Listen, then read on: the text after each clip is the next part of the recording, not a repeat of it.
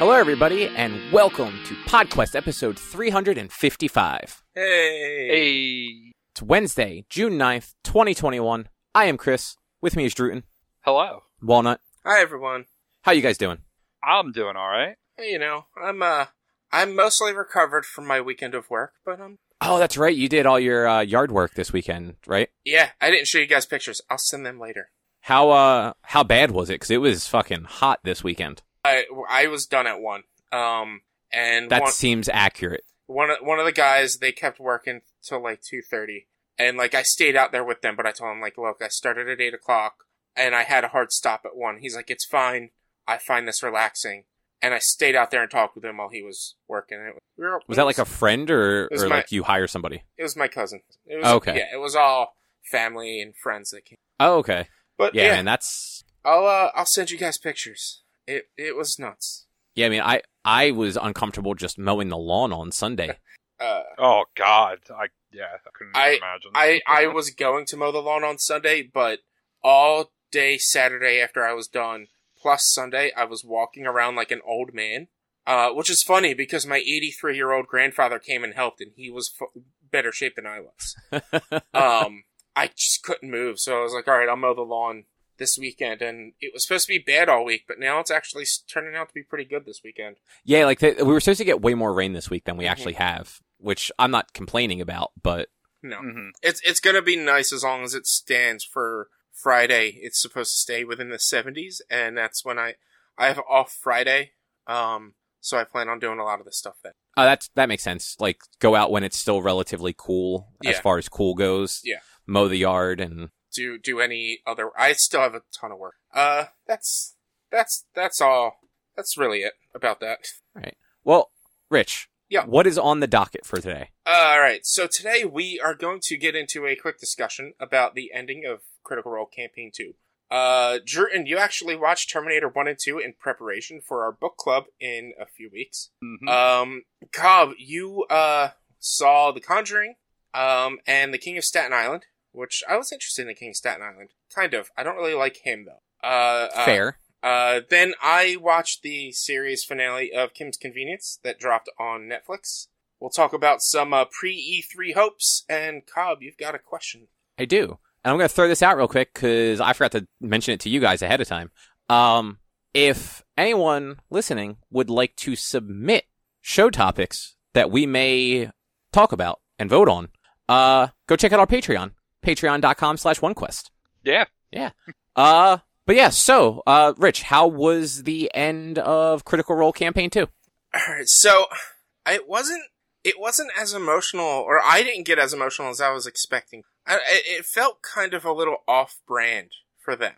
And kind of rushed. Like, I kind of understand why they're doing it. It's a change of times, just get new characters out, but like, there were so many situations that like, I'll start kind of from the beginning, but the show starts, they teleport back to basically one of their homes, and they're like, alright, we're just gonna take a week off. And then, out of nowhere, the next day, one of the big bads of the storyline, of one of the open storylines, just happens to show up and fight them. And like, it kinda makes sense that they knew they were there, because they didn't have amulets set up when they landed there, but it's still, like, that felt kinda rushed. And then they get, they basically spend the first 5 hours of the show dealing with that immediate issue, as well as getting ready to say their goodbyes.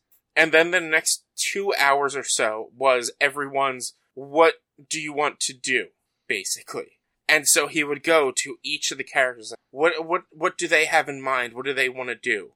And so they would be like, alright, well, we want to do this and that. And he's like, alright, well, some of it's going to be roleplay, some of it, there might be encounter-based, some of it might have roles in it.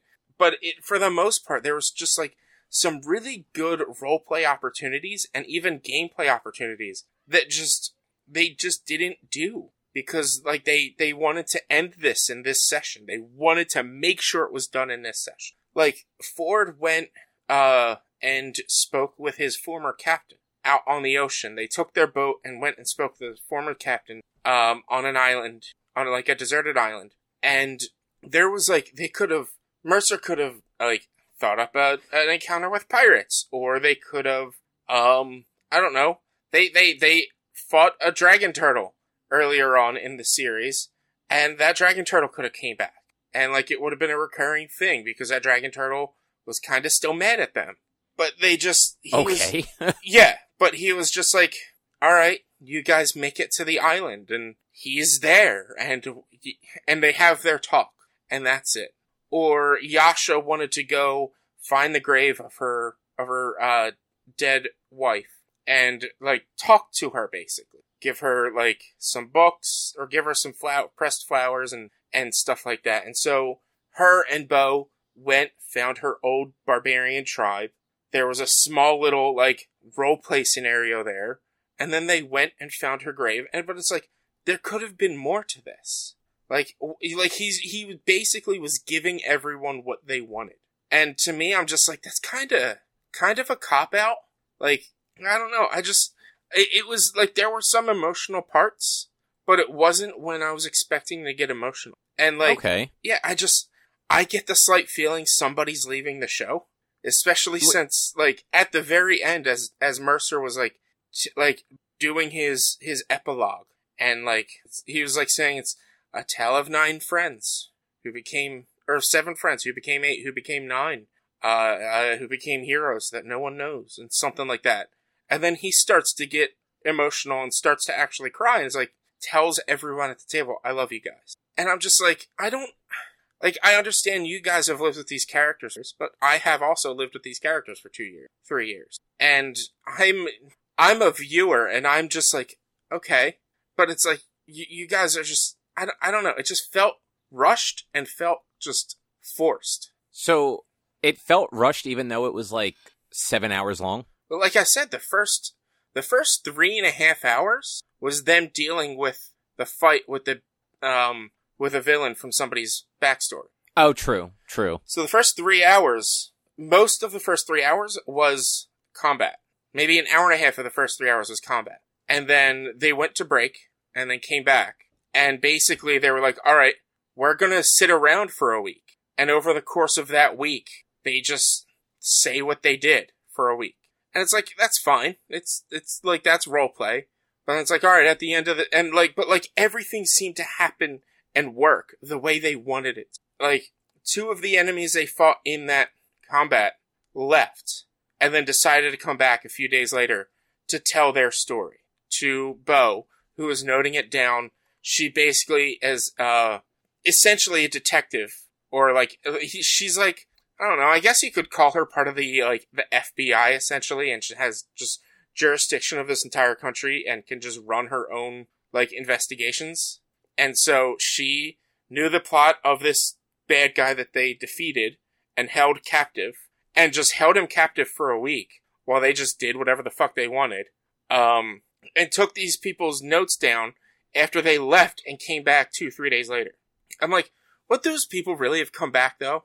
Why would they actually have just left? Like, why wouldn't they have just stayed if they knew that they were going to give their information? It's just like, I don't know.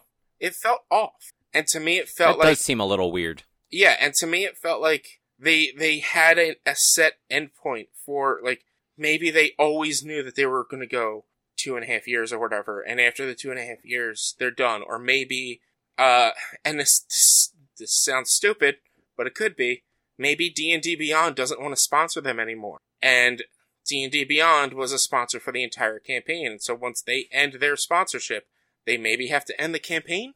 Like, as dumb as that sounds, it could be something. Like, they are a business, so if it's a sponsorship reason, I could kind of understand that, but like, I don't know, it didn't hit me the way I thought.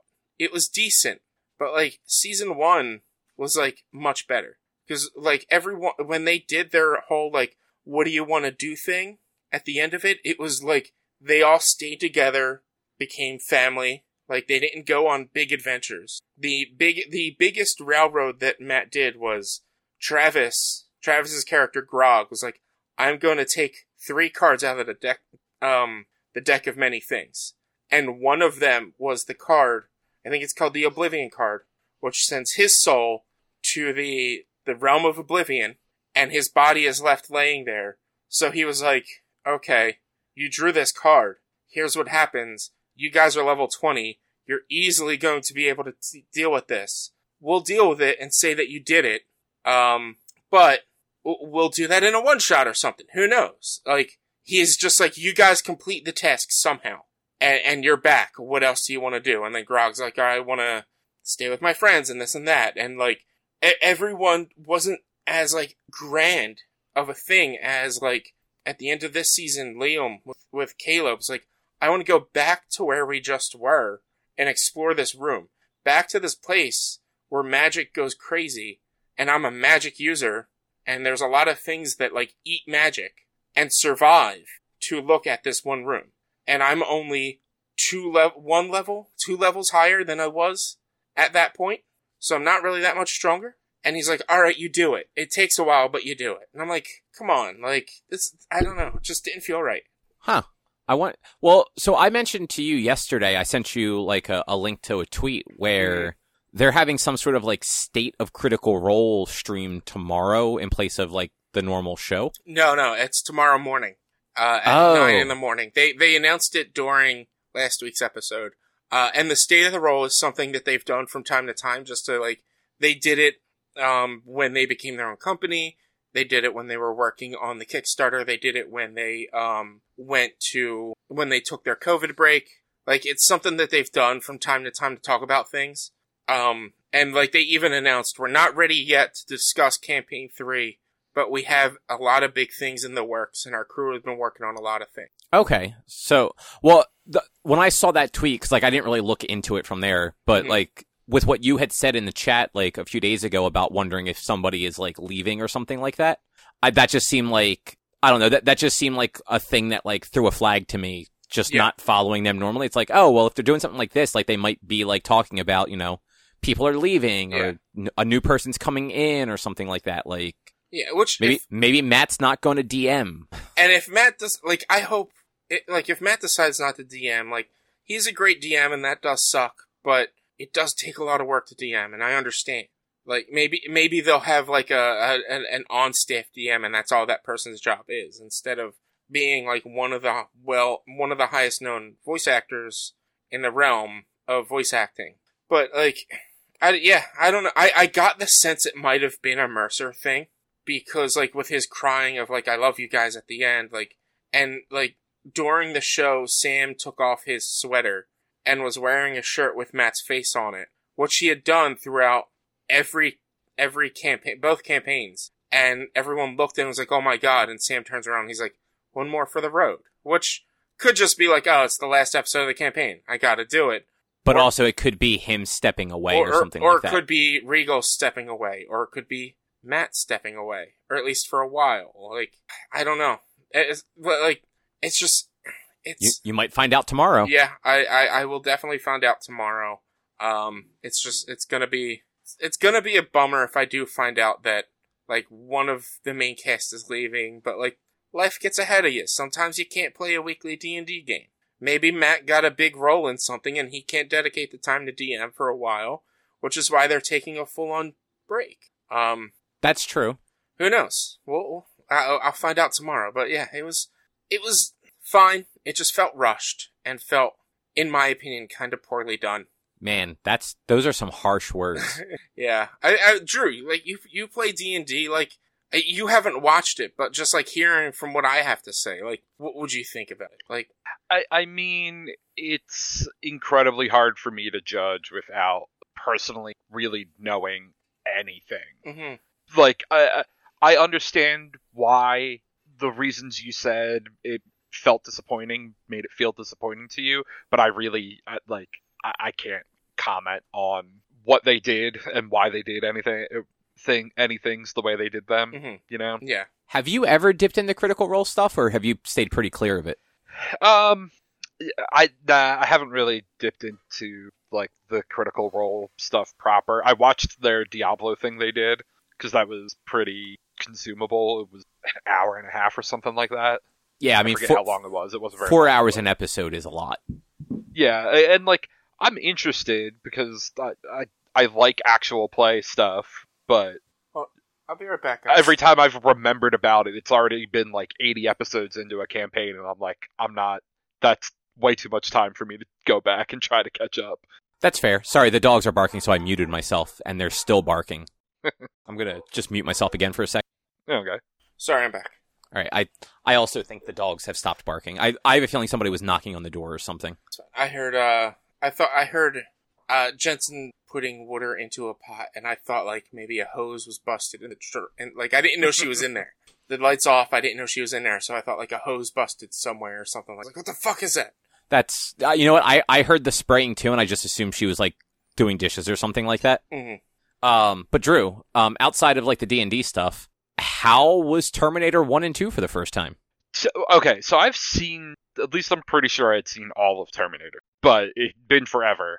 I know I had never seen Terminator 1. They were really good. I mean, with the slight exception of time travel stuff gets weird, and it's like, okay, but sure, whatever. I'm just gonna gloss over the time travel, anything, and any implications that all has, whatever. Like, I don't know. They were definitely entertaining. I'm not sure which one I liked more. Okay, that's surprising because most people like immediately lean towards 2 as the one that they prefer. I mean, like, they're different though. Yeah, they like are. One's almost like one more skews kind of towards a horror movie than like your pure action blow shit up movie. Like 2 is. Yeah, and I think it's also people have seen 2 a lot more than they've seen 1. 2, Yeah.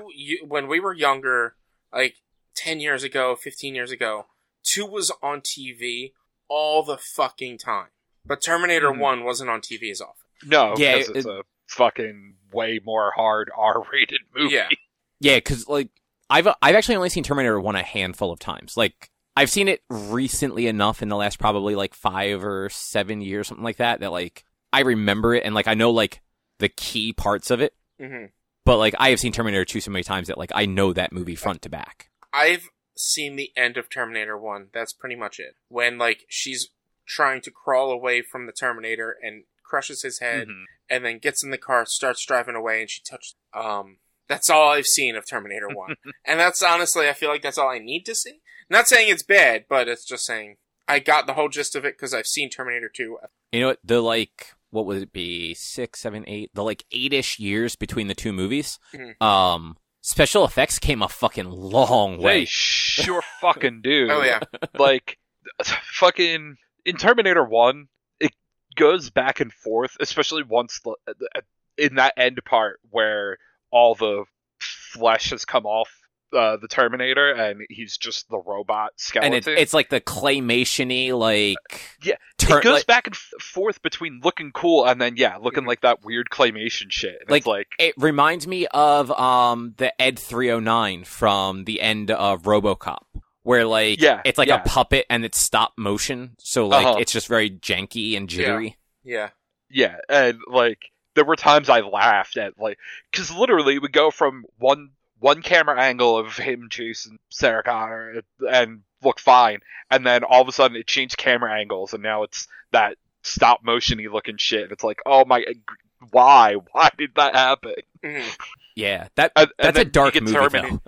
Oh yeah, way darker than Terminator 2. What about? And then you get to T2 and the fucking T1000 animation that looks fucking amazing. Oh yeah, when he melts through the fucking bars in that, like, in the prison asylum thing, whatever Sarah Connor's in. Like, yeah, and Robert Patrick was really good in that role. Oh yeah, that's my favorite scene in T2 is the nuke explosion, and then just the fucking skeleton attached to the gate. Oh, that's right. Yeah. There's a lot of good scenes in that movie. They're just they're good movies. I do want to say, you commented on like time travel, how it gets weird. Honestly, in my opinion, time travel is done pretty damn well in those movies. Like, it's done better than Endgame. But Endgame has its own kind of attempt of time travel. But like, they don't like, you guys know that I'm very like, there's rules for time travel and you have to follow them type of person. And like, by sending back somebody from the future to the past, like, I feel like they do it well enough that, like, it doesn't really break anything until you get to Terminator 5 and 6 and 7. Well, like, so Terminator 3 is very much just a poor copy of Terminator 2. Mm-hmm. Like, it's another new robot comes back, the TX, that is kind of like the next stage of the T-1000. Like, rather than it being liquid metal, it could just, like, manipulate its body however it wanted. Yeah, she was supposed to be a combination between the two, I think is what it was. But, like, it was still Arnold. It was just, rather than it being a kid, it was the adult John Connor, who was a fucking train wreck. Sarah Connor was dead. Like... Yeah, it's because he was raised by Sarah Connor, who everyone looked at her as crazy because, she was like, the end of the world is gonna happen, and like raised her son to stop the end of the world because she knew it was gonna happen and he was gonna be a general. Yeah, and the fact that, like, even after they thought they stopped Judgment Day in 2, like, she still raised him that way is kind of like, alright, sure, why the fuck not? I mean, I guess time travel's a thing, so you gotta be prepared, but... But, like, that's the thing.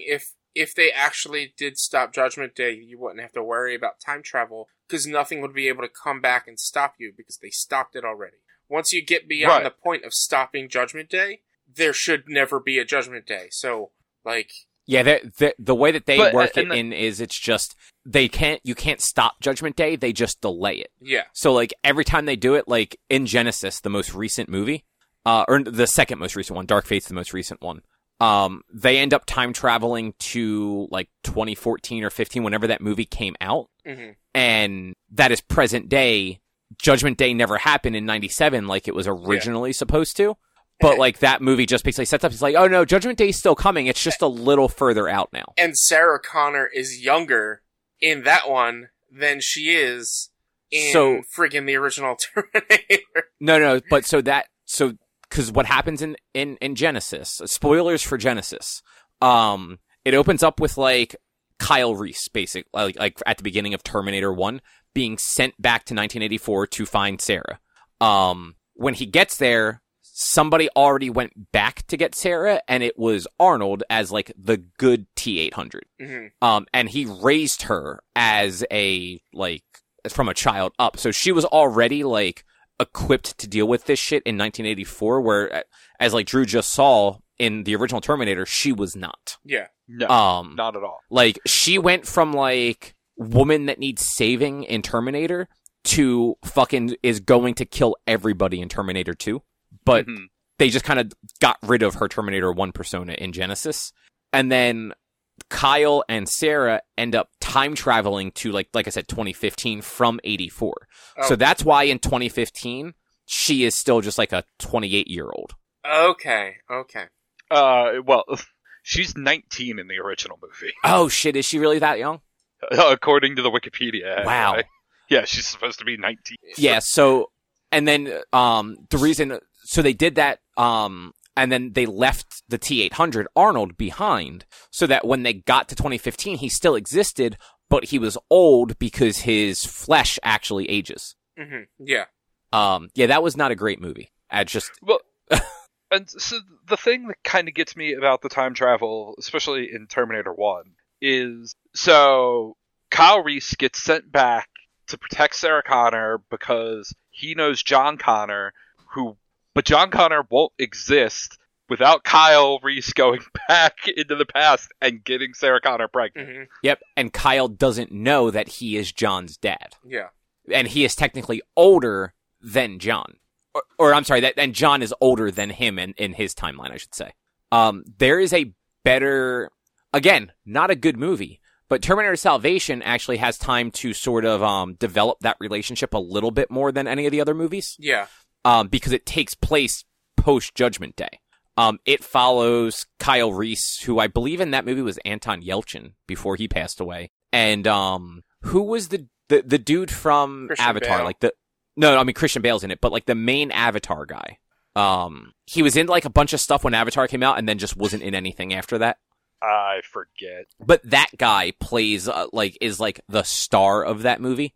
And he's just a new character, but you kind of get to, around him, see the relationship of Kyle and John before Kyle goes back. Sam Worthington. There you go. Yes, Yeah, that guy.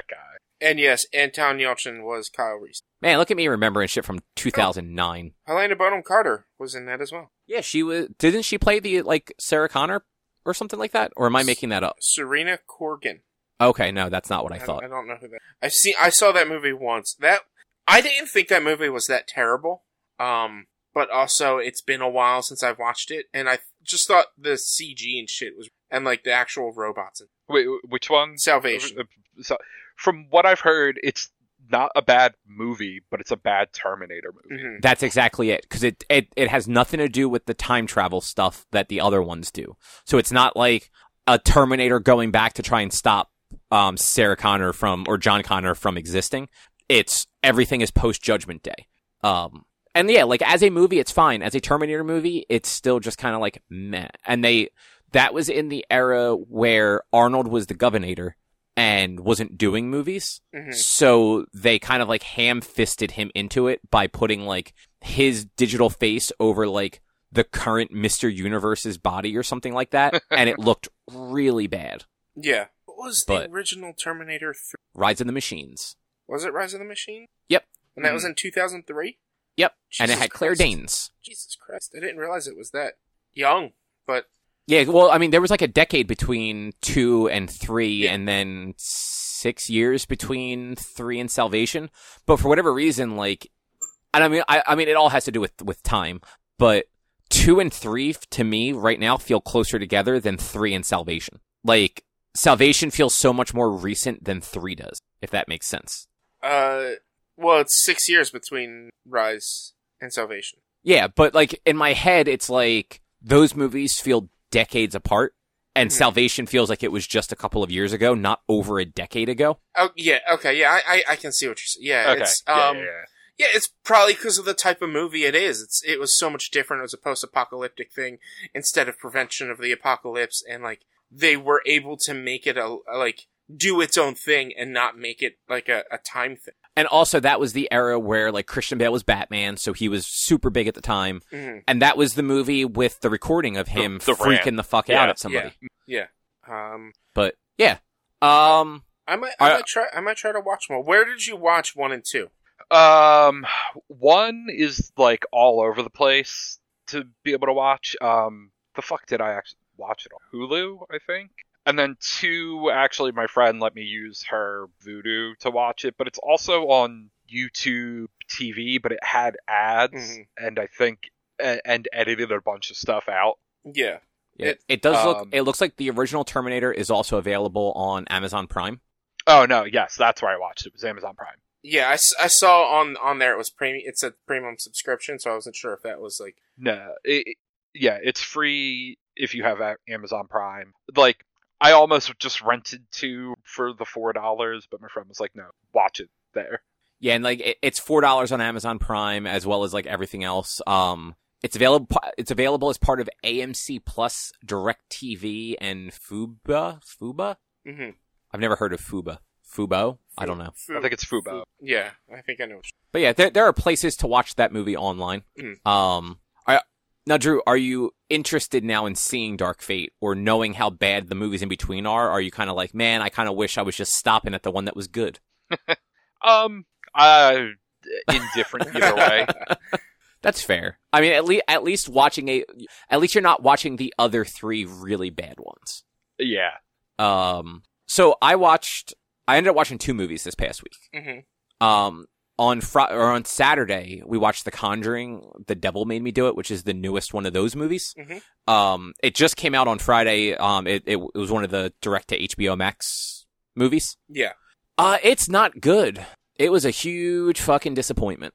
See, I know nothing. You've talked about The Conjuring a lot on this podcast over the however many years, and I still know nothing about it because it's just, as much as I don't mind horror movies and shit, I don't watch them by myself. And yeah, for the last year at least, that's the only way to watch movies. Yeah. So the first 2 Conjuring movies were actually pretty good. The first one was much better than the second, in my opinion, but the second one was still interesting and engaging. Mm-hmm. They follow Ed and Lorraine Warren in the 70s through the 80s, because this newest one was the early 80s. who are basically the two most prominent, like, paranormal researchers of all time. They were like the people that did the original, Amityville investigation after all of that shit. And so they're two real people.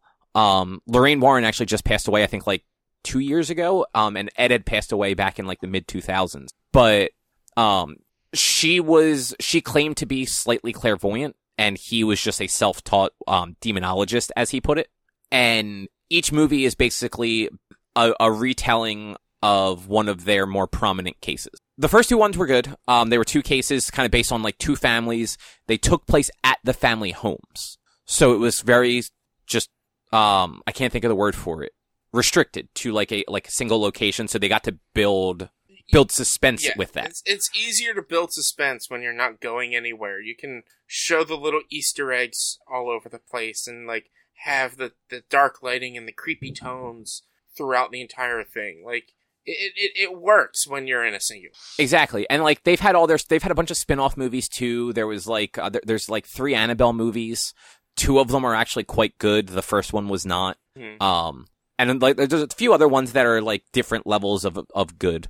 But this one is based, so The Devil Made Me Do It is actually based on the real life trial in the early 80s of the guy who killed his girlfriend's landlord. And then his defense was the devil made me do it. He was possessed. Okay. Okay. And so it starts out where Ed and Lorraine are trying to help a family with a child who is possessed. And like they go through like the exorcism and everything like that. And like that part of it's actually, it's very fake, but it's at least still like engaging. And then from there, it's like the guy who goes on trial ends up getting possessed himself and kills the guy. But like the whole movie is just, he is in prison dealing with being slightly possessed still. And Ed and Lorraine are just like traveling around talking to different people. And it's just, they introduce a lot of people that don't really add anything to the story. The like quote unquote villain of the movie, not interesting at all. The outcome was very just lackluster to say the least. And like every other one of them, it felt like there was, you could look at it and be like, okay, I can see how this could have happened in real life. And this one, it's just like, yeah, sure, I totally get how the first part happened where he ends up on trial, but everything else seems completely made up. Yeah. And it kind of seems like pointless as well. Like, why did they go do all this stuff? Yeah, exactly. And it was really just, that was one of their very large cases because it made national news because this guy was on trial for, like, and his defense was possession. But rather than trying to focus on that aspect of it, they focused on them just trying to get to the bottom of basically, like, how this possession happened. Mm-hmm. And that's where it wasn't interesting. Yeah. And it's a bummer, because like I said, like, the first two straight Conjuring movies, very good. Annabelle Creation and Annabelle Comes Home were 2 more of the more recent ones. Those were both incredibly good. At least as far as like horror movies go. And then this one was just like, I was bored by the end. Never want to be bored when you're watching a movie. Yeah, exactly. And it's like, thank God this was a movie that we didn't have to go to the theater to see. Yeah. Because like, honestly, like most of these we've gone to the theaters because most, like, out of like, let's say they have 7 movies out right now. Out of 7, not including this one, like 2 of them were just not very interesting. And like, that's not bad. Like 5 out of 7 is, you know, pretty good run. Yeah. That's a bummer that like, it's just from what it hears and like, you might not be doing it too much justice. You might have just been that bored. From what it sounds like, it's like, all right, half the movie, great. Oh man. At the other hand. And like, it's just that like for a film series as like highly regarded as the Conjuring series, you don't want to be bored. Like you both said. Like, yeah, exactly. Especially at the end. Like, it's fine if like for 10, 15 minutes somewhere in the middle, it's like maybe a little slow, maybe like there's not a lot happening. Give me that pee break or something. But like, no, I don't want to be bored for half the fucking movie. Exactly. And this was very much the first, let's say 20 minutes, half hour, if that were good. Because that was like the possession and like the murder and all that stuff. And then as soon as like the murder was done and the trial, like, and they convinced the lawyer to say he was possessed, that's where like it just lost all momentum and anything that kind of like made you want to see what happened. Mm-hmm. But on the flip side of that, I also watched The King of Staten Island, which is also on HBO Max. That was actually a really good movie. It's not full on comedy, right? But it's like it's definitely a dramedy. Yeah. It's got a very good cast. I honestly don't know I can't remember his name either. The main guy in it, he's been in some stuff. I don't know him from anything though. He's big in SNL. Yeah, which I don't watch SNL, so. Pete Davidson? That's his name, yeah. Him. Okay. It's apparently it's a semi-autobiographical thing, of him. And, it's a Judd Apatow movie also. So it's kind of, like, it has his sort of, like, mixture of comedy drama. But it's got, like, Marissa Tomei and Bill Burr and Steve Buscemi and shit in it. Like, it's got a good cast. It's a Judd Apatow movie as well. Yeah, that's what I just said. Literally just said that. I was Googling it and I saw that, I guess I was Googling it and reading through some of the cast, and I guess, like, his wife or daughter, Maud, is in it. So, like, I was like, I wonder if it's Judd. So I wasn't really paying attention. But there was good reason for why I wasn't paying attention. Fine. But, yeah, his I believe it's his oldest daughter plays, the main character's, younger sister. Yeah. And basically he's kind of like a burnout. Like, he basically spends all day just getting high with his friends and being just useless. But he wants to be a tattoo artist, but he's very inconsistent. Like, they show a bunch of, like, the tattoos that his friends have let him do to them, and, like, a lot of them just aren't very good, especially anything that involves, like, a face.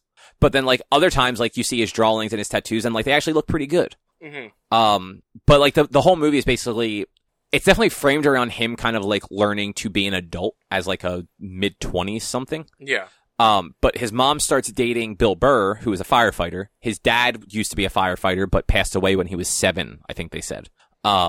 And he does not like Bill Burr's character at all, because his mom hasn't dated since his dad died. Mm-hmm. And Bill Burr's character, kind of a douchebag, but, like, in that, like, Staten Island, like, firefighter way. I mean, like, he doesn't take shit. So just Bill Burr. Yeah. I mean, actually, yeah. Yeah, that is true.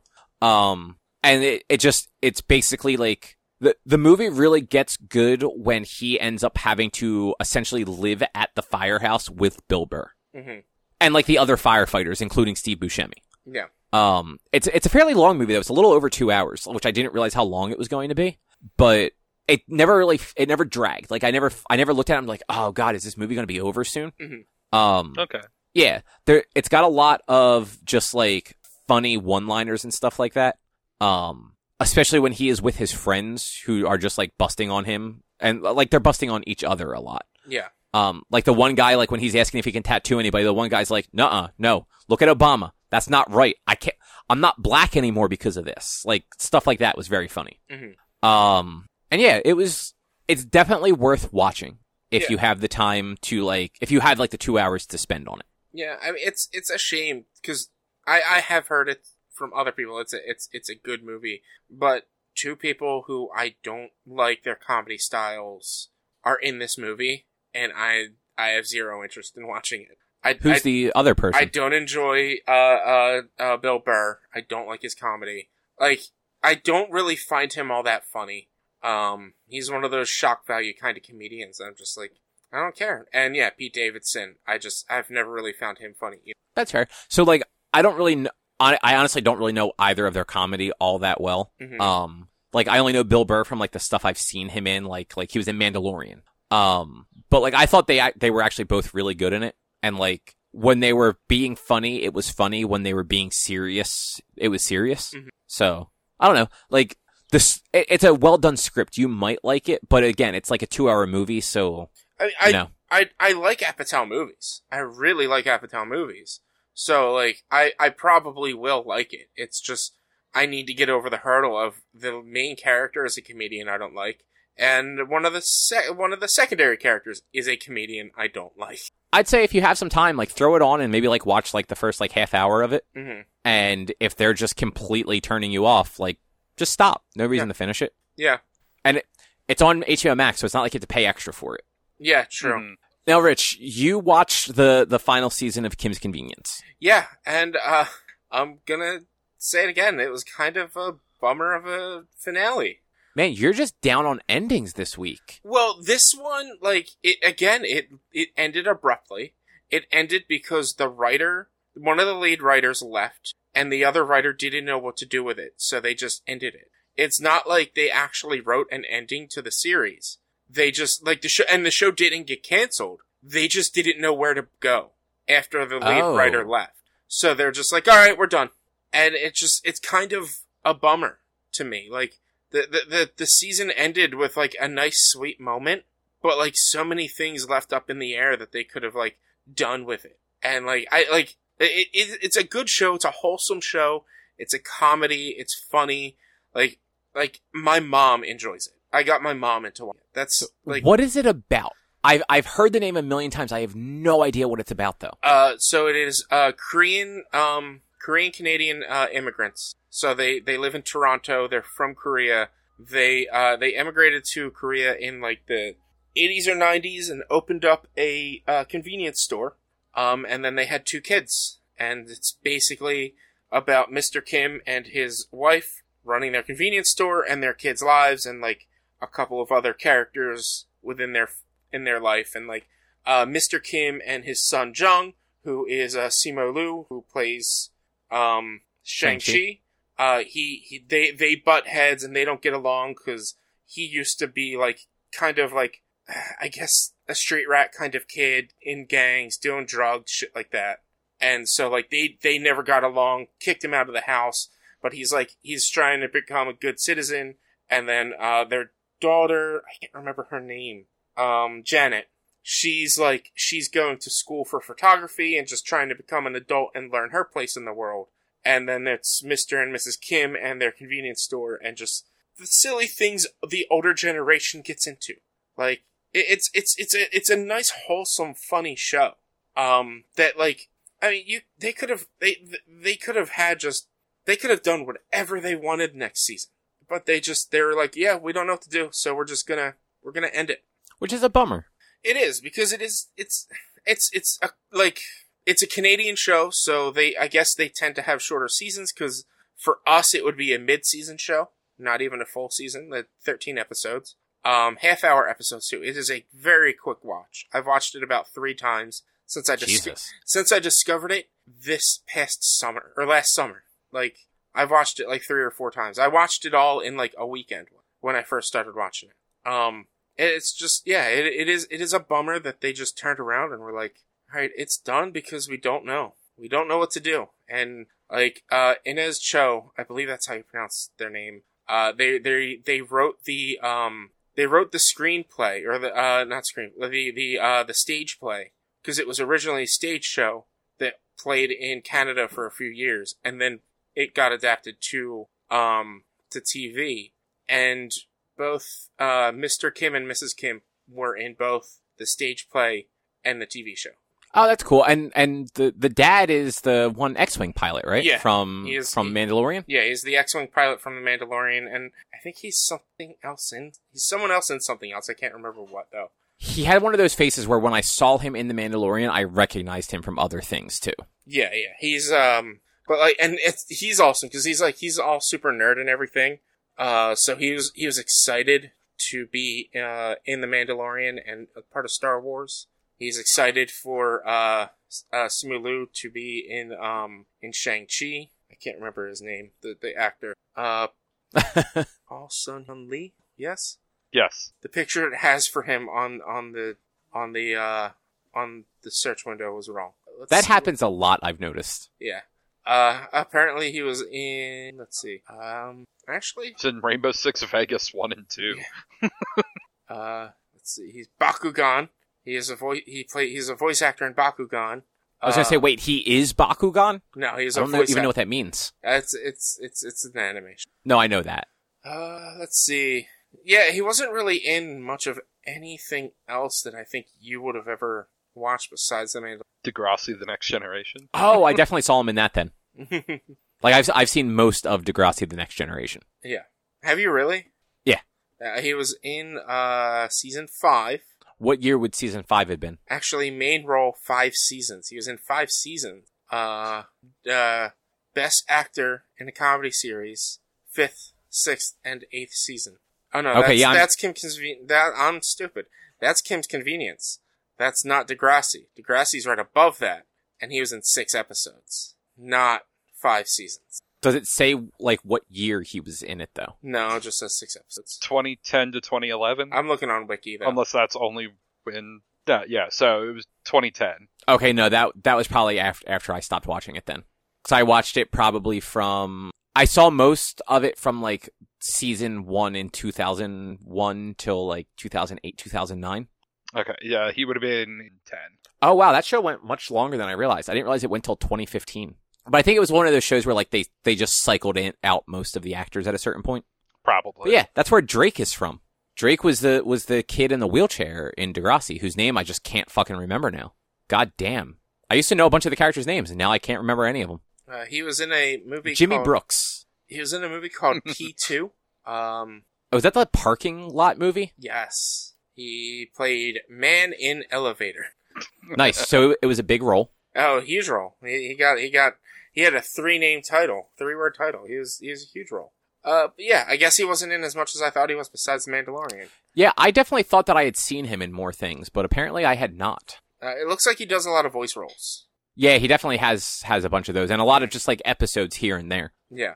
But yeah, so it was a letdown of a finale, finding out, like, that, they just ended it because they wanted to, and not... Yeah, that does sound like a bummer. But not even because they wanted to, just because, like, they ran out of material, but, like, it was just, one of the writers was like, the way I'm looking at it right now, and this might be totally wrong, one of the writers wasn't pulling their weight, and the other writer left, and so the writer who was like, alright, well, I can't write anything, so I'm done. And well, that sucks. I mean, the Wikipedia article says that the two creators of the show left to go do other stuff.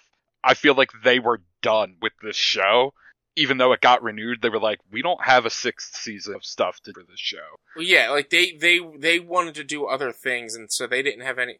They were like, alright, I don't know, like, they could have gotten other writers to write for the show, see how that worked out, maybe at least, like, finalize the current storylines that were running.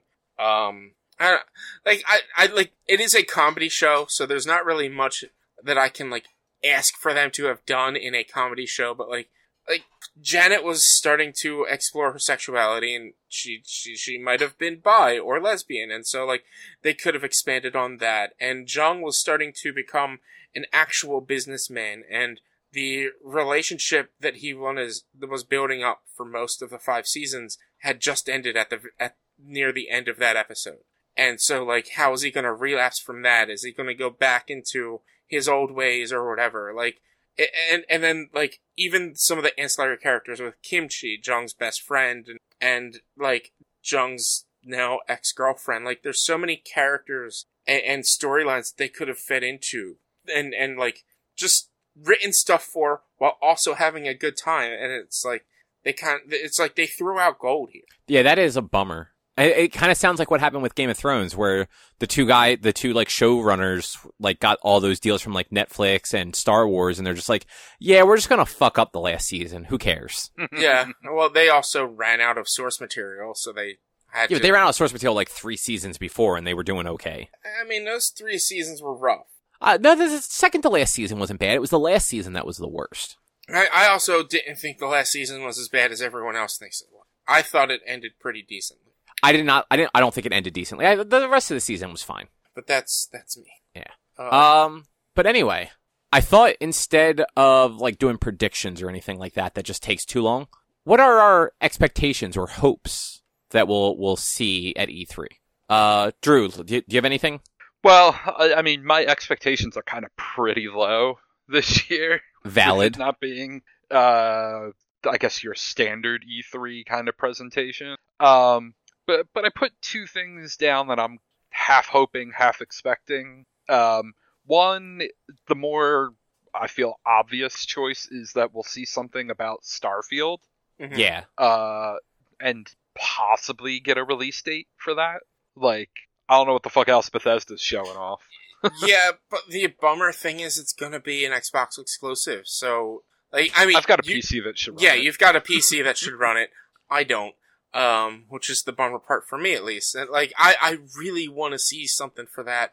Like, all they've had is a teaser, and this has been a game that's, like, been in the making for, like, 7 years or something like that. It's been in the making since before Fallout 4, I believe. Now, if they showed that off, and it looked amazing, and it was coming out Q1 next year, would you just jump on the PC bandwagon and get yourself that PC you've been kind of, like, batting around for a while? I would more than likely work on getting it sooner. Like, it really depends on when it comes out. Like, if they were to turn around and say it comes out in September, then yeah, I would definitely just get that PC right away. But if they're gonna say, like, oh, this game doesn't come out till June next year, then it's like, alright, I've got time to get a PC, let's see how my streaming goes before I determine how fast and how hard of a PC I need to get. I mean, you need to get the hardest PC. Exactly, like... It needs to be diamond crusted? Yeah, I mean, it doesn't need to be made of wet spaghetti, so... Like, it'll be a pretty hard PC, not diamond. Diamonds are actually kind of soft, aren't they? Isn't it? No, diamonds are one of the hardest things. There's a material, there's like a gem, I think, that's like, you would think is hard, but it's actually kind of soft. Gold? Yeah, I was going to say gold is soft. That's it. Yeah, gold is very soft. Yeah, like gold has a very low melting point and stuff like that compared to like every other metal. Yeah, I mean, you can eat gold. You can't really process it, but you can eat it. Oh, yeah, they do put gold shavings in things. It's not good for you, but they do it. I mean, it's not good for you in a sense that you just poop it out. Like, your body does not process it, so it is just waste. That's valid. Yeah. A lot of times, too, the stuff that they put in food isn't real gold. It's, like, gold-colored stuff, basically. Yeah, I mean, it depends on the place. And where, like, yeah, mostly depends on how fancy the place is. Like, if the thing you're eating is less than, like, $150 and it's dusted in gold, it's not real gold. Yeah, exactly. Drew, was that two things, or was Starfield and a release date just one thing? Starfield and a release date was just... Okay, so what was your other? Final Fantasy VII Remake Part 2. No. That's the more hope thing. I wouldn't be shocked if we hear something about it. Actually, you're actually probably right there. Like, Square Enix has a thing on Sunday. They don't have a lot of things to talk about that I can think of. So, like, that would be the big one to at least be like, here's the teaser for it or something like that. Yeah. See, I don't think they're going to do that because Intergrade comes out tomorrow. Okay, that means that's done. But they also have just dropped a recent expansion for 14, so they're going to have a timeline for release stuff for 14. Definitely. They have Final Fantasy 16 in the works. They have that unnamed title, I can't remember the project, that they have stuff for, I'm sure. Like, there are plus Avengers and a potential roadmap for Avengers drops and things like that. Like, there are a lot more things for Square Enix than you think. No, they definitely have a lot of things, but if they're trying to keep the pace of like your normal like one more thing, like big announcement at the end, Final Fantasy VII Remake Part 2 as just like even if it's just a teaser of like them walking up to Fort Condor or to Junyuan or something like that, where it's like 10 seconds and then a logo. Zalem shows up. Yeah, if it's just 10 seconds and a logo like Bethesda did 2 years ago for Elder Scrolls 6, then like I totally see them doing that. I don't think we're going to get a date. I don't think we're going to see gameplay, but I don't think that's that far off. Yeah, I mean, I wouldn't be shocked if we got like a 2022, but no like set date in 2022. And then that 2022 became like 2027, right? I mean, I don't know. I think they're like they have an engine now. Like, that's true. Theoretically, the next part should come at a better pace. And I mean, like they announced the Intergrade stuff not that long ago. No, that's already true. coming out. And 7 has been out for close to a year at this point, right? Over a year. It was April of last year. Yeah, March. Fuck. It came out on my birthday last year. And like, I'm pretty sure. I'm not saying we're not gonna get it. I'm just saying I don't fully. I agree with hopes, but I don't agree with it with that as an expectation. It was supposed to come out in March and then got moved back a month, like in February. That's what happened. And Rich, to be fair, like I agree with what you said too. Like They're going to show that project game from the Octopath studio. Oh, I forgot about that. That wasn't even what I was talking about. What the fuck were you talking about then? Yeah, what the fuck were you talking about then? I can't remember. Or did you forget that game was from the Octopath? No, there's another. I swear, not Project Triangle Strategy, but I swear there's another game there. Project Athia, Forspoken. Project Athia. The fuck is that? That name sounds familiar, and I don't remember anything about it. Exactly. GameSpot has a YouTube video from 2 months ago for it. I think they announced it. I can't remember where they announced it. Beautiful game, Project Athia, a year ago, June 11th, 2020. It's on it was on a PlayStation thing, apparently. I remember the name more than anything. Yeah, that's what I'm talking about. I forgot about Triangle Strategy. I totally forgot about that game. Yeah. Apparently Drew and I both thought that's what you were talking about. No. But I do think we'll see something about that game again, but not much. Like, it'll just probably be like another trailer for it. They'll have at least a few minutes devoted to Avengers, I'm sure. Because they did announce all that stuff a few months ago for like the summer. So they're going to at least like reiterate that stuff again, if not expand on it. And I don't know that we'll see a whole lot for Final Fantasy 16 though. 14 definitely, because like you said, an expansion just came out.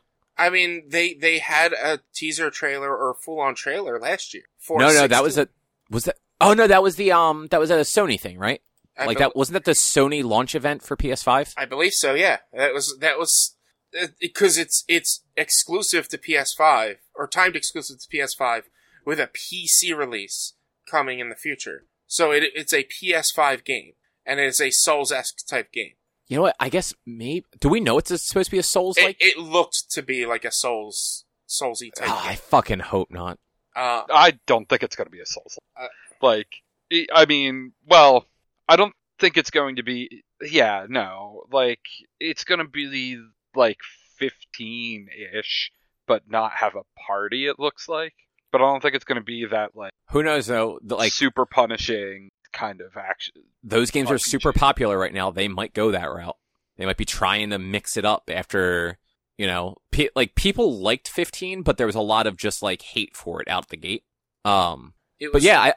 16 was revealed in September's PS5 event. Cinematic trailer revealed for the next Final Fantasy game, Final Fantasy. Yeah. So maybe we see something small for it. I just don't. That and the Final Fantasy VII remake, I don't think we're going to see anything major for it. I think it'll just be like small glimpses, if anything. We're definitely getting a potential further roadmap than what we already have for Avengers. Like, I'm sure we're definitely getting that because Black Panther is supposed to drop soon, if not already. It's definitely soon. Black Panther is summer, as far as I can. That's like what I remember them saying is Black Panther was summer. Yeah, I haven't seen anything about Avengers in a while, so I imagine that I think they're going to spend a lot of time reiterating the roadmap from a few months ago. I don't know if they'll expand on it too much yet because so much of that content hasn't dropped yet, but we might just get like more details on all of that content, which would be nice. Hold on, I'm loading up an image for it. It was summer and beyond. We were supposed to get Cosmic Cube, Wasteland Patrols, and War for Wakanda. So we have more than half of everything because the Red Room dropped in spring. So we have more than half. There's 3 more things left for them to drop. With War for Wakanda ending this roadmap set. Yeah, and I believe that was the only like story DLC. Yeah, everything else was supposed to be like multiplayer stuff and raids and shit. Right.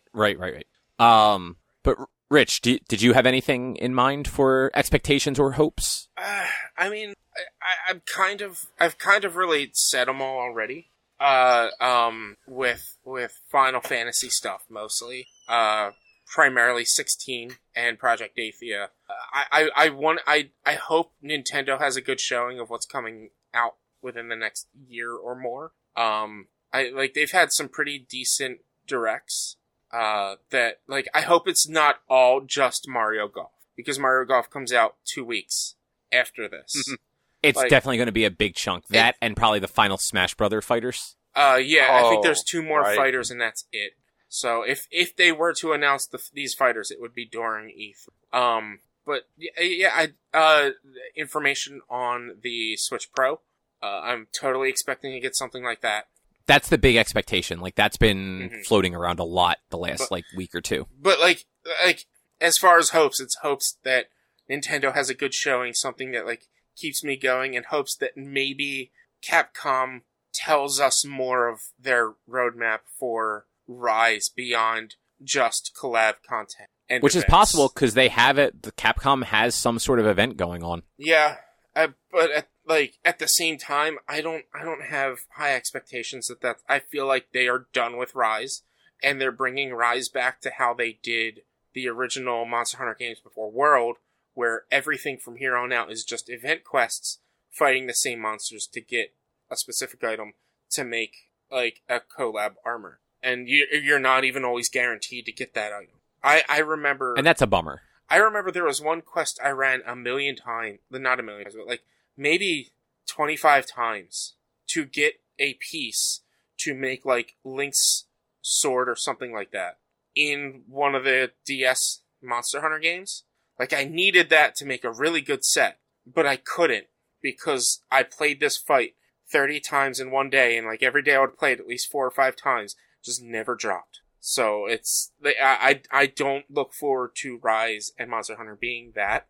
And like, I hope to not hear that they're releasing new monsters as paid DLC in Monster Hunter. That would actually be really shitty. Apparently they asked that question on a survey that I couldn't find to say no, fuck that.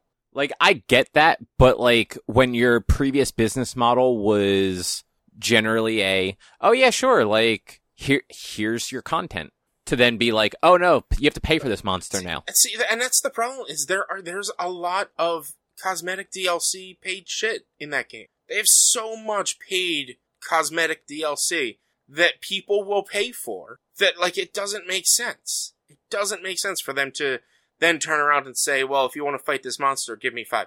Like, they're already making money on this game as, like, I'm sure they made a decent amount of money for the game before even thinking about having this DLC shit. Yeah, I mean, you're probably right there. Yeah.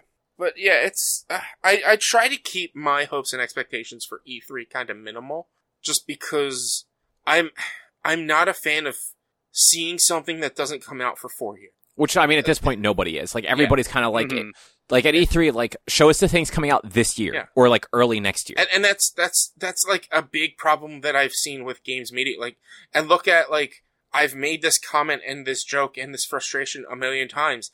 Guess what I expect to see? Fucking Deathloop. Even though PlayStation doesn't have a press conference, we're gonna fucking see Deathloop. That's it. I know we're gonna see Deathloop. Bethesda has a conference, though. There you go. We're gonna see Deathloop. Dude, how funny would it be if the Microsoft Bethesda showcase has fucking Deathloop in it? I wouldn't be surprised. I really wouldn't be surprised. Like that would actually be hilarious. And that's my problem with, like, games media in general, but like the E3 conferences is like, you're showing me something that's not coming out for years. Like, I've been hyped for Starfield for 5 fucking years and I've gotten nothing from it. And I'm tired of it, and I just want to fucking see what Starfield is. Yeah, like, I like the one more thing tease of, like, the big game from, like, the big studio at the end of, like, the conference. Like, when they teased, like, the Halo, like, this was, like, for, like, Halo 4, I want to say it was the tease for. And, like, stuff like that, where it's just like, okay, no, that's awesome. Like, we know that there's going to be another Halo, even though Bungie's gone. Yeah. But we don't need to get that same tease for that same game for, like, 6 years in a row. Yeah. Like, tease it once. If that game's not going to be out next year, just hold it. Don't show anything about it. Like, wait until the following year to show it. Yeah. I kind of hope we get information on the Metroid Prime trilogy for Switch and for Metroid Prime 4, but I'm not putting my hopes up to that because that, like, had been, like, scrapped. What was it, last year or the year before? They completely scrapped it to rebuild from bottom. So, like, we're a while away from that. Exactly, and, like, Nintendo has a handful of things that, like, have been announced but haven't gone anywhere. Like, the Metroid Prime stuff, what was that, Bayonetta? Mm-hmm. Bayonetta 3, right? 3. Yeah, Bayonetta 3, Breath of the Wild 2. Breath of the Wild 2, yeah. So, like Nintendo has a lot of things, like, it seems like Nintendo was doing really good for a while there, where they were like announcing stuff and it was coming out within about a year. Mm-hmm. Like most of their directs are pretty good. Like here are things coming out this year, and then here's like 2 things that are like a little later. Yeah, they generally, like when they do their indies or just their generic conferences, their directs, it's like what's coming out within the next 6 to 10 months, and maybe something else next year. They even straight up say it in like the descriptions and in the social media posts. It's like, this is coming up by the end of the year. Yeah, and then you have their like big flag, like tentpole flagship series. Like, I mean, and honestly, like we say that stuff, but like Metroid games don't sell that well. Bayonetta games don't sell that well. Like they're not Animal Crossing. They're not Pokemon. Like they're making them, but like they're not going to be these amazing selling games. But to us, like they sound like they're like major franchises. Mm-hmm. But like they announced them 5 years ago, and like they're still just nothing. Yeah. Well, I guess the thing that I expect is Microsoft is going to show off a ton of games, because last actual E3 is when they announced all of those studio acquisitions they had. True. We didn't have an E3 last year.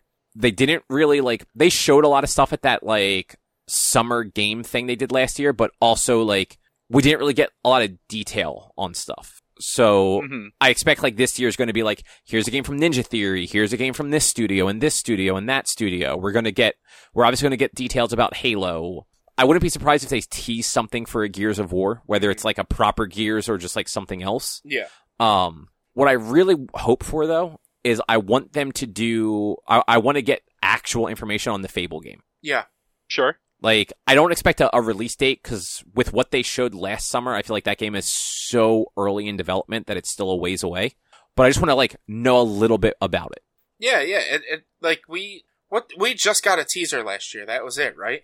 Yeah, it was literally just, it was like a fairy tale kind of, like, setup with, like, the British, like, voiceover, and then, like, a fairy flying around, and then it got, like, snatched out of the air by, like, some sort of, like, carnivorous plant. Yeah, They would be fools to not give us more Fable. Like, people fucking love the Fable games. They would be stupid to not give us more of that. But again, I am afraid that that's going to be something that, like, we're still not getting for another... I think based on just the lack of exclusives that Microsoft has, that they want to try and get that game out, like, next year, but, like, that it'll probably get pushed to 2023. Yeah. But I just kind of want to know what they're doing with it, because it's a new studio. Well, it's not a new studio. It's Playground Games, if I remember. It's a new studio to Fable. Yeah, that's what I meant, though. Like, 'cause it is Playground, right? I'm not making that up. Yeah.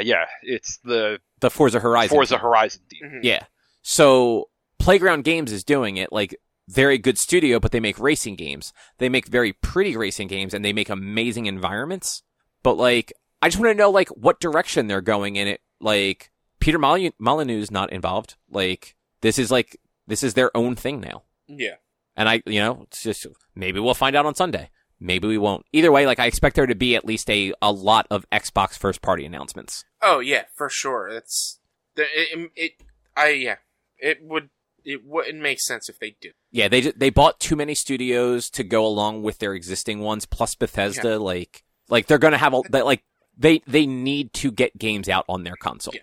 That's the funniest thing is with all these studios that they did buy and their lack of exclusivity. It's just like, come on, what's going on? Yeah, I mean, look, Sony's not much better. They only have 2 PlayStation 5 exclusives. Yeah. Mm-hmm. Like, in what is it? Been 8 months or something like that. Like, that's not a great track record. No.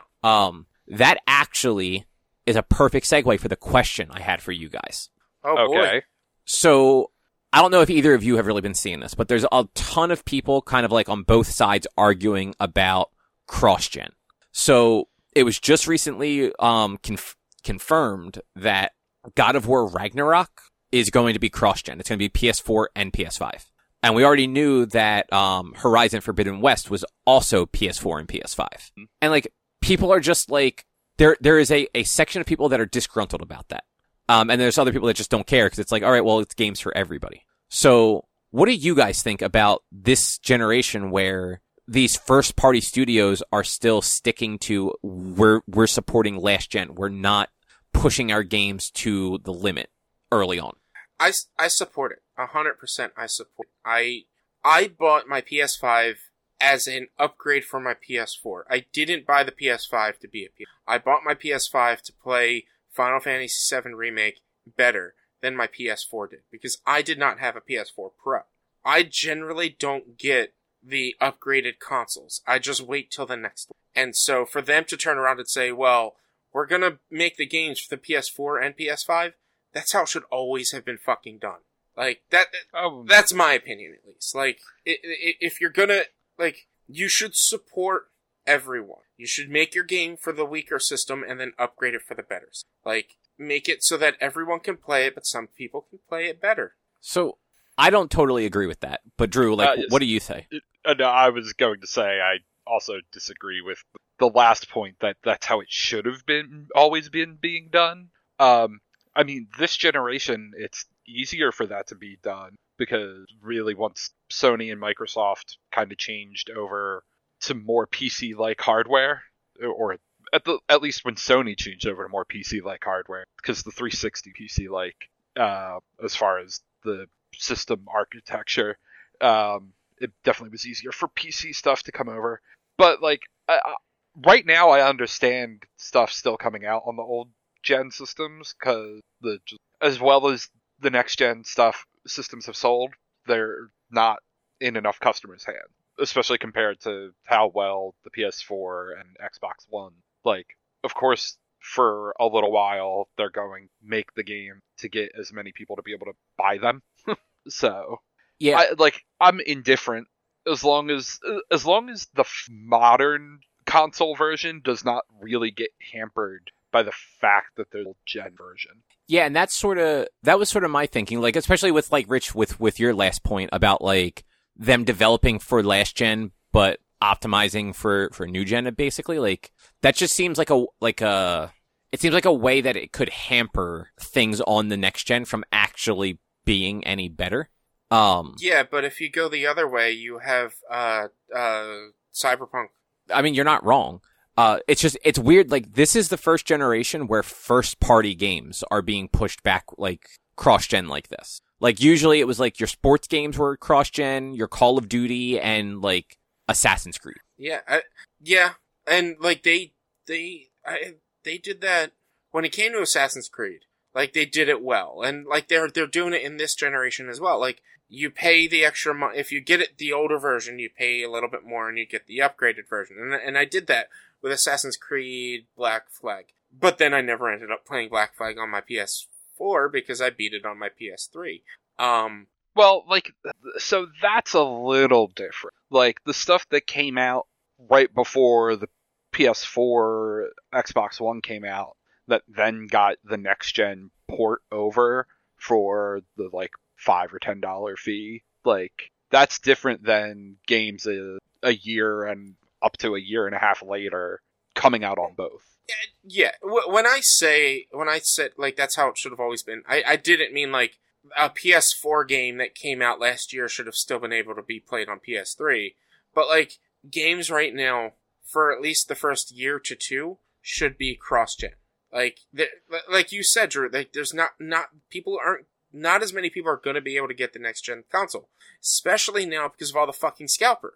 And I think this particular generation is definitely different because of how unavailable these consoles are. Mm-hmm. Mm-hmm. But you have to... and again... Oh, go ahead. Oh, sorry. So I was just going to say, you have to figure, like, these games have been in development since before they knew what that was going to look like. Uh-huh. And they had to have been in development for both consoles from the start.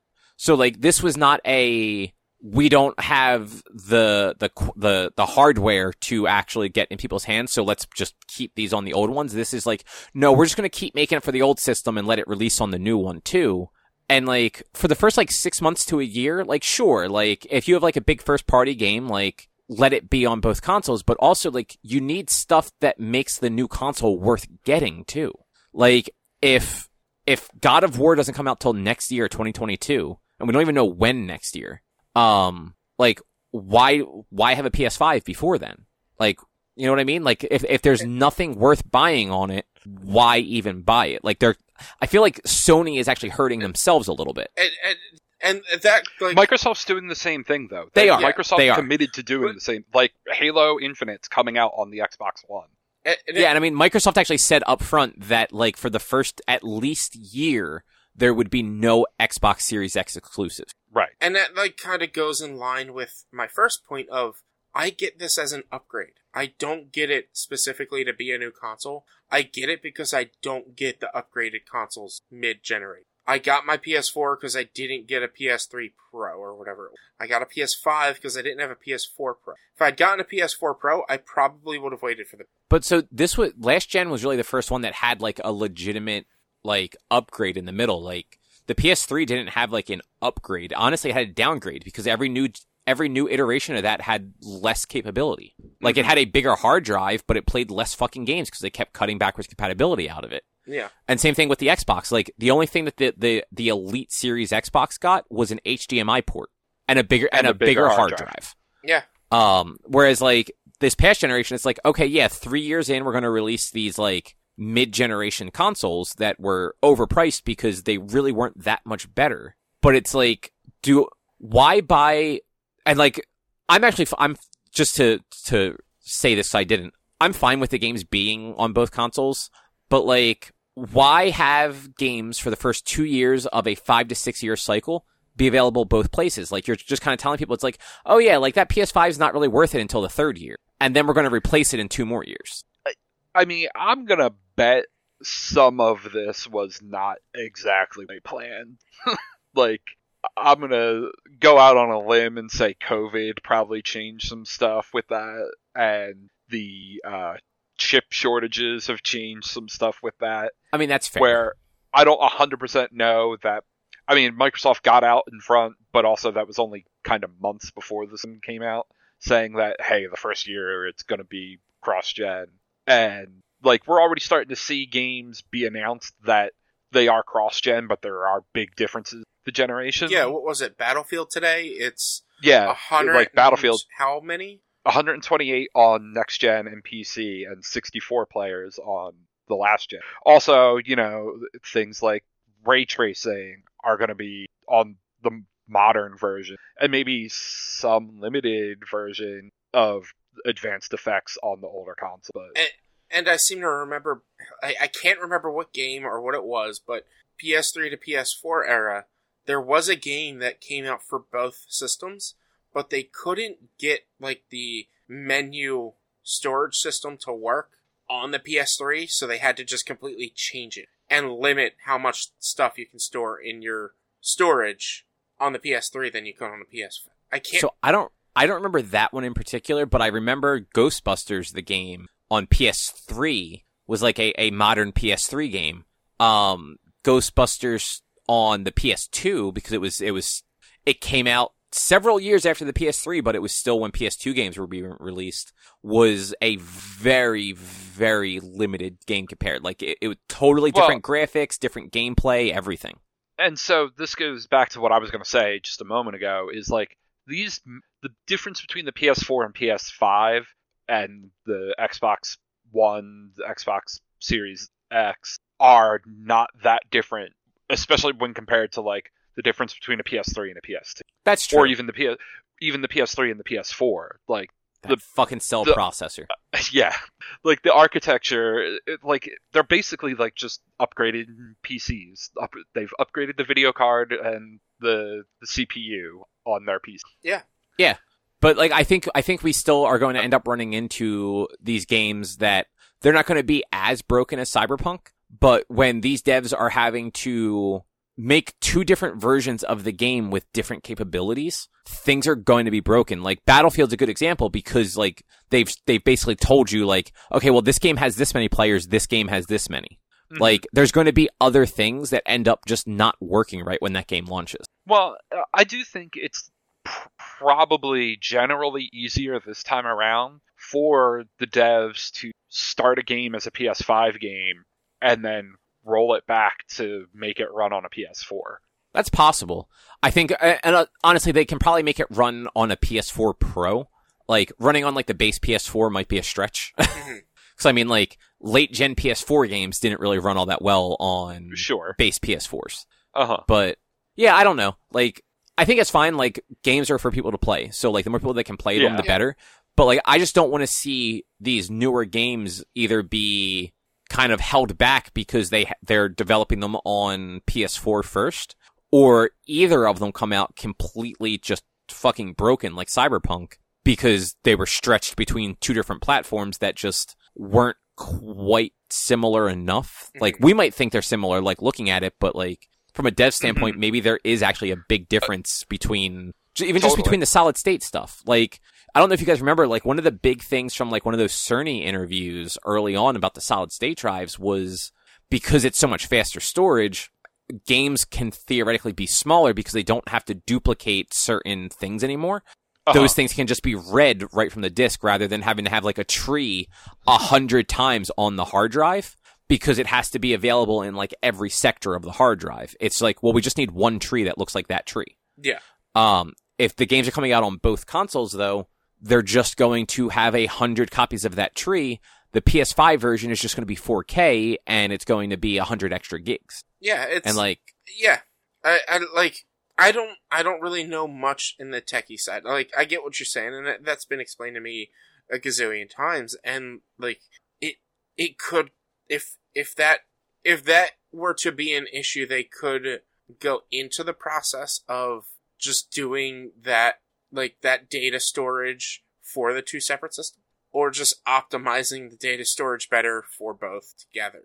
Yeah, and I think, honestly, whatever generation comes after this one, like, whether it's a real generation or it's, like, some sort of weird cloud gaming thing, I think, like, going forward where everything will likely be solid state, they'll be able to optimize that stuff so much better. But, like, right now, like, there's not a way to optimize it because it's either limit how many objects are on the previous generation, and those things will have just terrible draw in, or just load them up the way that you always would, and the current gen versions are just going to be abnormally large. Which sucks because both those consoles don't have a whole lot of storage space for how big these games are. I've already gone through and had to delete stuff multiple times. Yeah, no, so have I. But, like, I also have the Division 2 on my fucking PS5, so... Yeah, and, like, stuff like that ends up being very large for no good reason. But it's because it's a PS4 game and it wasn't optimized to run on a solid state where, like, a lot of that stuff could probably be much smaller. But also, like, PCs have had solid state drives for forever. Like, Monster Hunter World ran fine on a PC with a solid state drive. Like, an updated PC with all the good tech and everything and shit like that. Like they've been able to work on PCs. I don't know the file size for Monster Hunter World on PC though, so I don't know if it's probably fairly large because it definitely wasn't optimized for, like, solid state drives, because you can't do that because not everybody with a PC that they're going to play it has a solid state drive. PC, honestly, like, the fact that developers can make a game to play on PC, like, consistently well is a fucking miracle. Mm-hmm. Because, like, I mean, they're designing and developing the game on PC to begin with, but, like, everybody's PC is different. Even if you have the exact same parts, your computer is different. Something about it is going to run different than the person next to you. Yeah. Like, maybe your memory gets read differently. Maybe you have an extra app running in the background that's just using a little bit more processor. There's so many things. And the fact that, like, they can make a game where you can open that game settings and be like, I want my visuals to be all the way fucking up, and have it work is just it's a fucking miracle. Mm-hmm. It's magic. Yeah. Monster Hunter World is 48 gigs on Steam. And that's just the base game. Yeah. Let's see. Iceborne is... Oh, that says 48 gigs as well. So... Maybe 90 I don't gigs? know. It's probably... I mean, on Steam, they probably combined them both because cross-play with people who have World with Iceborne if you don't. And so it has to hold the storage of all the armor and shit. Yeah. So then it would make sense that the it's 48 gigs sounds... And actually, I don't think the console version of Monster Hunter was all that large. Like, it wasn't like, it's not like Call of Duty large. Oh, God. Nothing's Call of Duty large. Elder Scrolls Online is close. Is it? Yeah, because when I installed it on my Xbox, it took up a lot of space. I'm seeing if I can find it. 16 gigs on PS4 for for Monster Hunter World. 16? Yeah, 1.6. Wow. For the base version of Monster Hunter World. That's still incredible. Yeah. Which brings the question as to why the fucking load screens are so goddamn long. Elder Scrolls Online on Xbox, 108 gigs. Mm-hmm. All right. Yeah. ESO is huge, man. Yeah, there's a lot of expansions and shit for that. And it's all available to you as soon as you start. You don't have to you can go right to the end from there because the world levels to you and shit like that. Or the enemies level to you. So if a high level player comes close to you, they can kill your level 2 enemy that you're fighting at the end of the crazy how they do. And so I think the Monster Hunter World on Game Pass is also Iceborne. That is 54 gigs. Okay. So just to give you an idea. Yeah. But I think that is probably a show, unless you guys have anything else. No, I don't think I've got anything else. Drew, anything? Nope. Right. Well, do we want to ask a question to the listeners? I don't have a question, but I wanted to just remind everybody, if you want to take part in what topics we discuss, go check out patreon.com/OneQuest. Yeah. Mm-hmm. I don't have any questions though. But if anybody has any guesses for any of the stuff that's going to be at E3, send it our way. So it's Facebook, Twitter, email, social@one-quest.com. Yeah, that works. Yeah. That's what I was about to say. E3/Summer Game Fest prediction. Let's hear them. Yeah. But yeah, that'll do it then. Next week is E3. It's the Electronic Entertainment Expo. That's why there's 3 E's in it. Mm-hmm. I don't know if you guys knew that or not. I thought there were only 4 E's in. It's called E3. Where the fuck have you been, dude? Wait, actually, I guess there's more than just 3 E's. There's 5 E's in it. So yeah, no, fuck. I just spelled it out in my head. There's 5 E's in it. I think there's more than that, isn't there? No, there's 5. Yeah, there's 5. There's 2 in electronic, 2 in entertainment, and 1 in expo. Yeah, I just had to type it out. This is a dumb question, and I'm just drawing a complete fucking blank. What is the full word for expo? Expo. Isn't it? That's a shortened word, isn't it? Oh shit. Apparently Nope. E3 is a different name now. It is the Electronic Entertainment Experience. I think that's just for this year. No, it probably is. No. Is expo just the word? Yeah. Huh. I really thought that was some sort of contraction or something. But if you Google the actual or not Google, if you look up the actual definition, it's a World's Fair or international exposition or any exhibition or show. Fucking word. So either way, even if we used exhibition, it still only has 1 E in it. Yes. So we're good. Yeah. So 5 E's. It's all right, E5. everybody. E5. Penta E. I think that's a miss. You did not sink my battleship. Shit. Better luck next time. But yeah, so next week, or this weekend starts E3. So we were talking about it beforehand. We're going to actually split the episode in 2. We're going to do an episode covering sort of the weekend stuff, the Microsoft, Bethesda, Square section of it. And then we're going to do a separate episode later in the week, covering Nintendo, Capcom, any of the sort of midweek press events.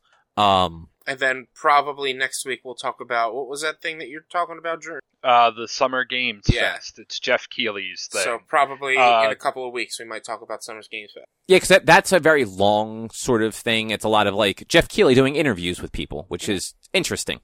Well, their opening thing is tomorrow, where I think shit, any is of it the really? big announcement, where I think any of the big announcements will happen, and Weezer is playing. Of course they are. Why the fuck not, right? Mm-hmm. All right, well, I guess I will be watching Jeff Keighley tomorrow. I did not realize that was tomorrow. Jesus. Anyway, if you'd like to find more of our content, you can head over to www.one-quest.com. You can also help us out, like I said a few times already, by supporting us at patreon.com/OneQuest. If you can't support us there with dollars, though, you can go to your favorite podcast platform, Apple Podcasts, Google Podcasts, Stitcher, Spotify, Amazon. Review us, rate us, subscribe to us. Those things all help a whole bunch. There's an algorithm and shit back there.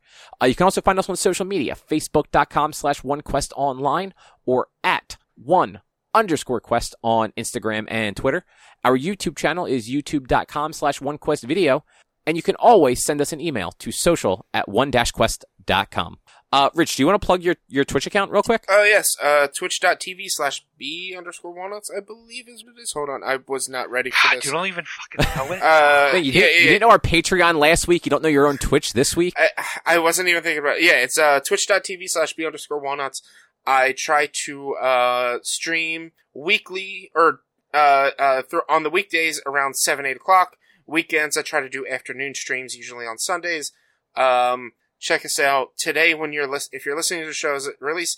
Tonight, I will be playing Division with a couple of buddies. We will have voice chat on. I made sure it was okay with them. So, who knows what silly antics we're going to get into while playing. Yeah, and links for that will probably be on like our socials, so you can always check it there if you don't feel like just typing it into your web browser. Yes. And yeah, I guess actually you're going to be playing that tonight, so it'll be a VOD tomorrow. For tonight, as we're wrapping up right now, I'm going to be playing No Man's Sky. Tomorrow, Thursday, as this releases today, I will be playing Division. Time, man. It's crazy. Okay, cool. Look, I did not realize you were actually on the ball for that one since you didn't know your own Twitch handle. No, yeah, I put out a schedule for the rest of this week on my Instagram at B_walnuts006. If you want to follow me to see when I'm on it. Cool. And yeah, I don't understand how Instagram works, or I would share that. If you want to log into the OneQuest one and share it, like fucking go for it. Mm-hmm. I tried to share your one yesterday and could not figure it out. Instagram's weird. We'll talk about it after we wrap up. All right, cool. Well, thanks for listening, everybody. We'll be back next week with something else to talk about. Bye. See you. Bye.